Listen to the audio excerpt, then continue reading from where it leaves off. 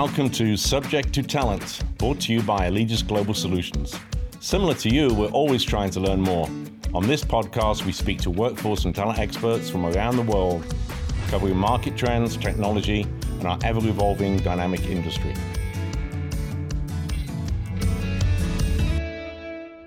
Hi, I'm Bruce Morton, the host of Subject to Talent podcast. Today, I'm joined by Caitlin Kennard, lead market analyst here at Allegis Global Solutions. Caitlin has been with AGS for nearly 4 years now and has provided invaluable insights and analysis to our staffing leaders over her tenure. Welcome back to the podcast, Caitlin. Thank you, Bruce. I'm so happy to be back with you. Yeah, here we were. We were together just a year ago, and we're excited to have you back. Now, those regular listeners will know we typically kick off by asking our guests how they got into the workforce solutions industry.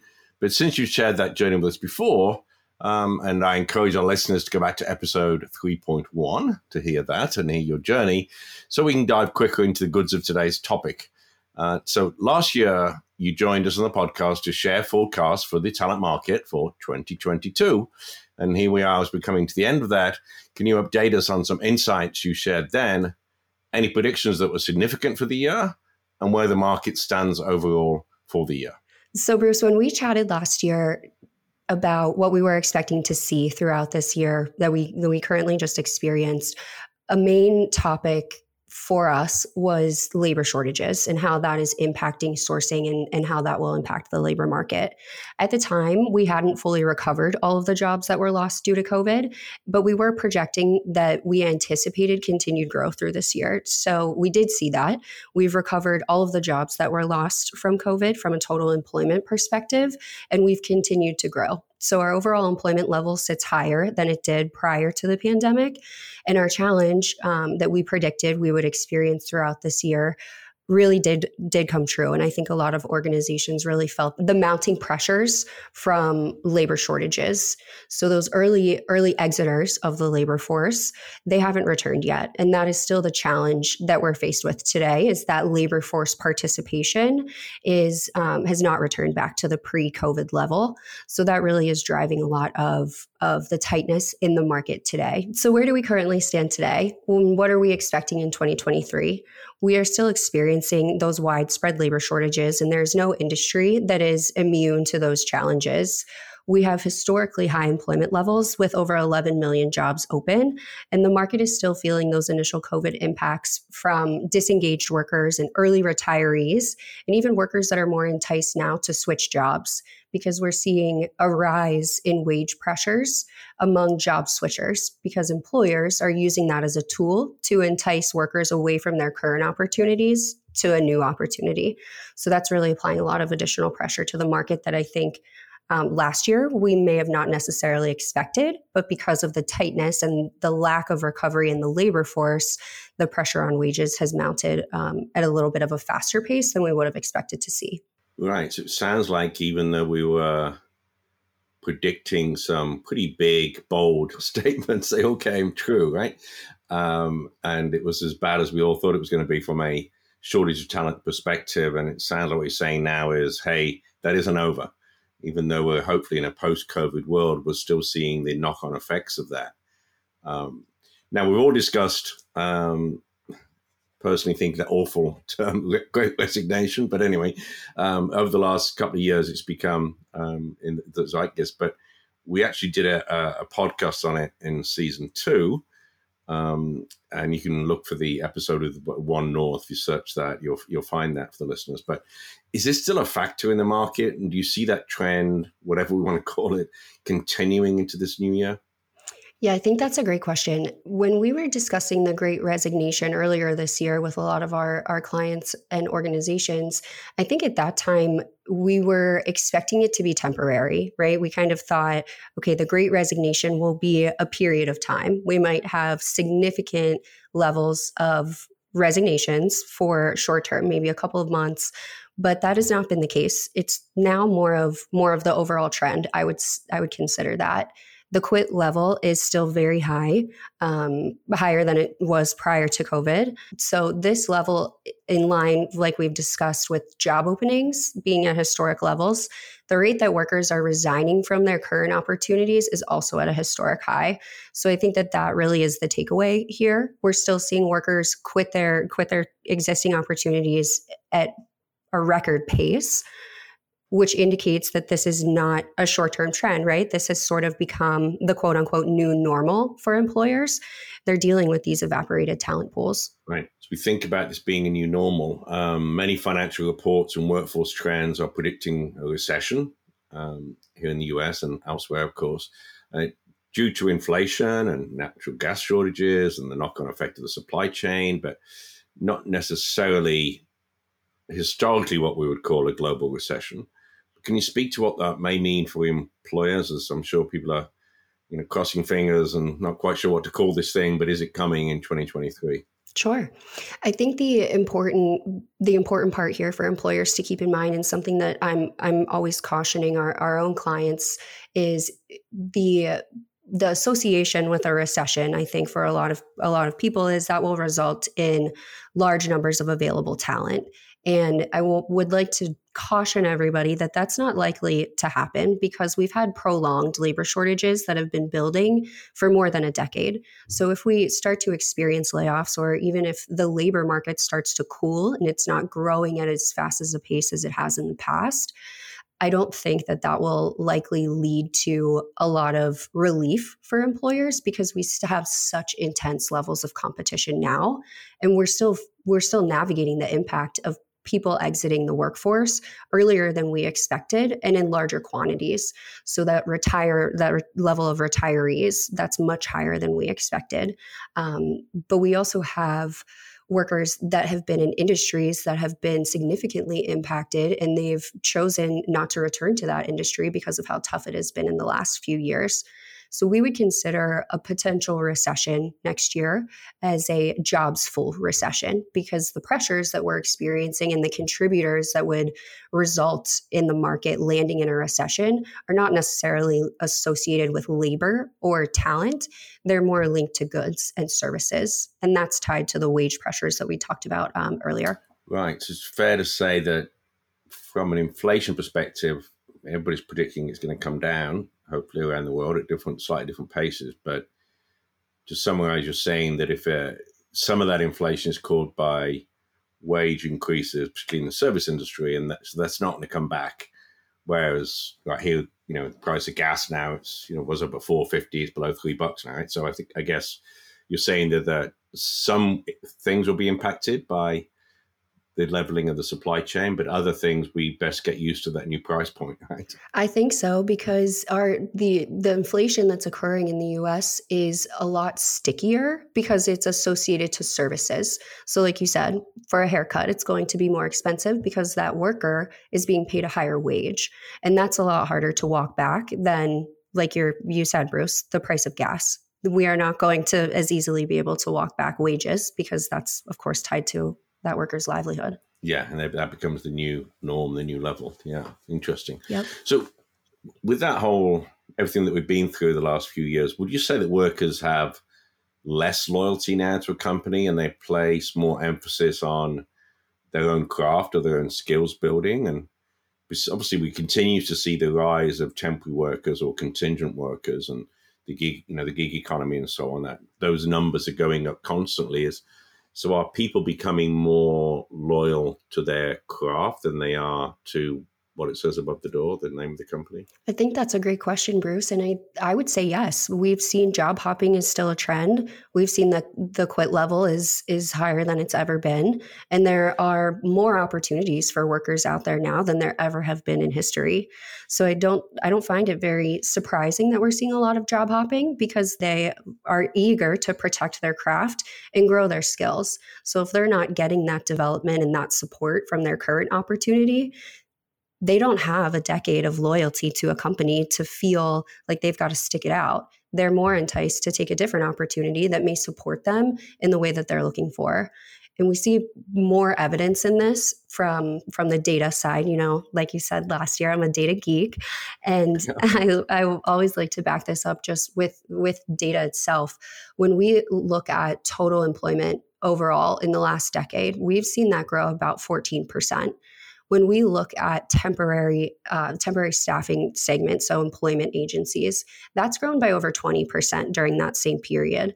So those sourcing difficulties, again, that employers experience today have been mounting and building for some time. And that growing reliance on contingent workers is an indicator of that market tightness, right? Because if employers are not able to source full-time permanent employees, they have to fill that role either way. So they're turning to contingent workers. Right. And that is certainly contributing to the intense competition in the job market, and certainly in our industry, in staffing. In independent workers, there's that's another category that we've seen rise here in the US as well, right? Yes, we've seen a significant rise in independent workers by 26% in 2022. So there are nearly 65 million independent workers in America.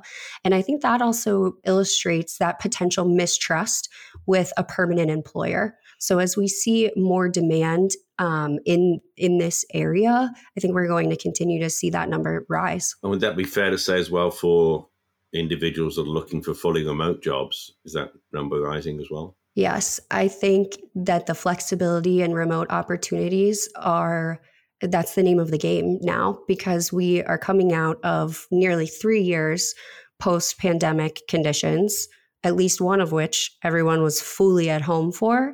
And workers have grown to have a strong preference for that flexibility and a remote opportunity.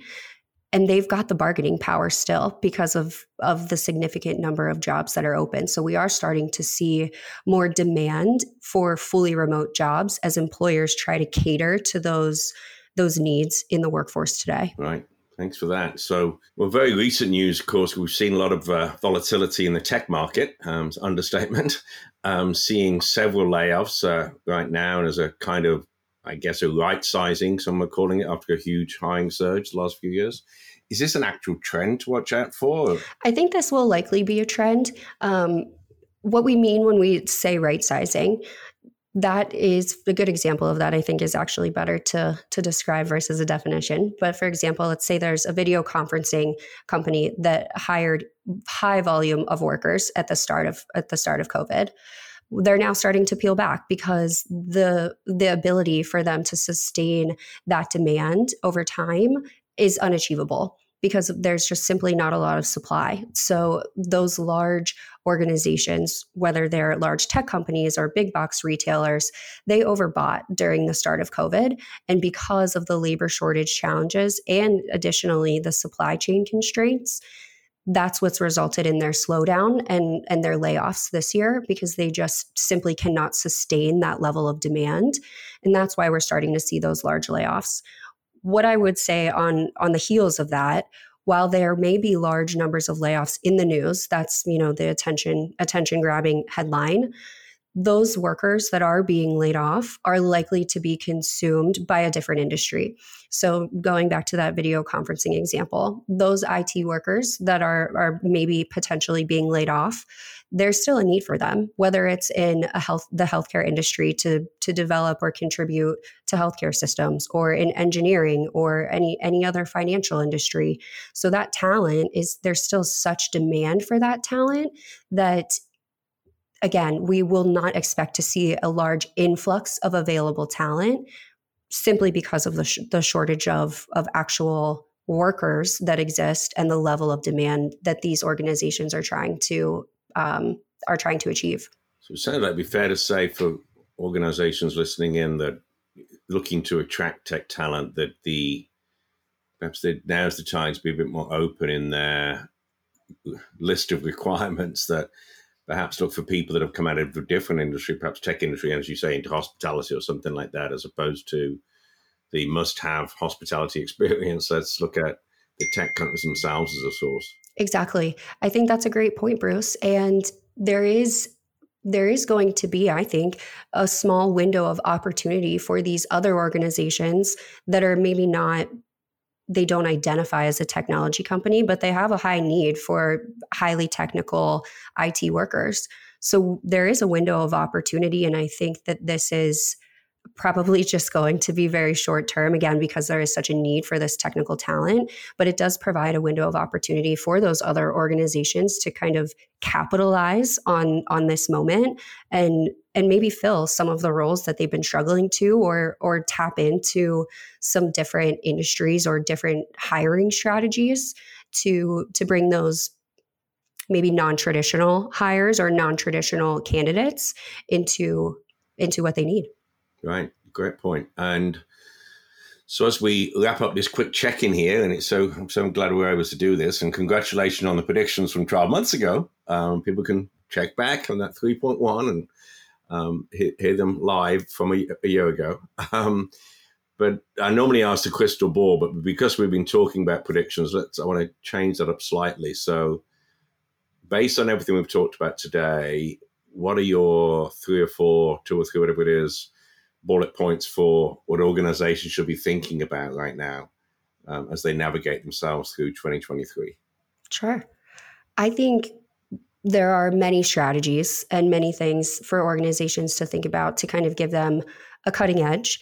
I think we need to continue to consider out-of-the-box strategies because there is so much competition. Everyone is trying to fill their roles.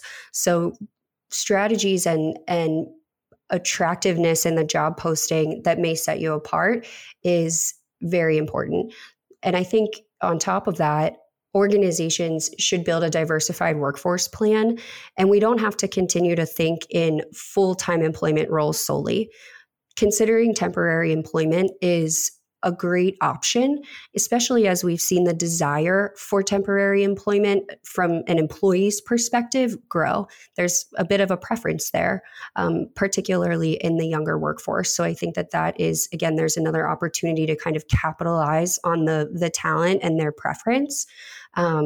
Continuing to advertise flexibility and work from home positions. We know that is a preference of workers. Not advertising that and not being open to flexibility in working arrangements is a huge disadvantage, because that is something that the workforce values now more than I think they ever have before. And there's a little bit of a disconnect, I think, between the employee that has the preference and the decision makers that are driving the change. So I think that's another really important thing for decision makers and leaders of organizations to be aware of, that the workforce that you're managing, that you're trying to retain and potentially grow over time, you have to accommodate their needs, because again, they have the power in this market, at least for the time being. And that's where we're at today. So we have to play the game as best as we can, for lack of a better phrase. Great. And as you said right at the start, the number of opportunities being advertised out there, it just seems to be getting bigger and bigger. The workforce isn't growing, but the number of openings are. Would that be fair to say? I think that's absolutely fair to say. We've seen job postings and employment continue to grow. In fact, this year, there were 60% more jobs added each month compared to prior to the pandemic. So that's our kind of smoking gun, right? The mentality of employers is to hire, not fire.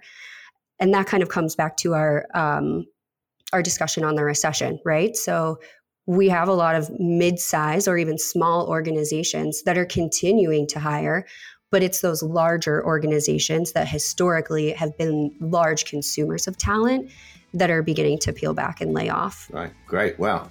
Fascinating stuff as always. Thank you so much, Caitlin.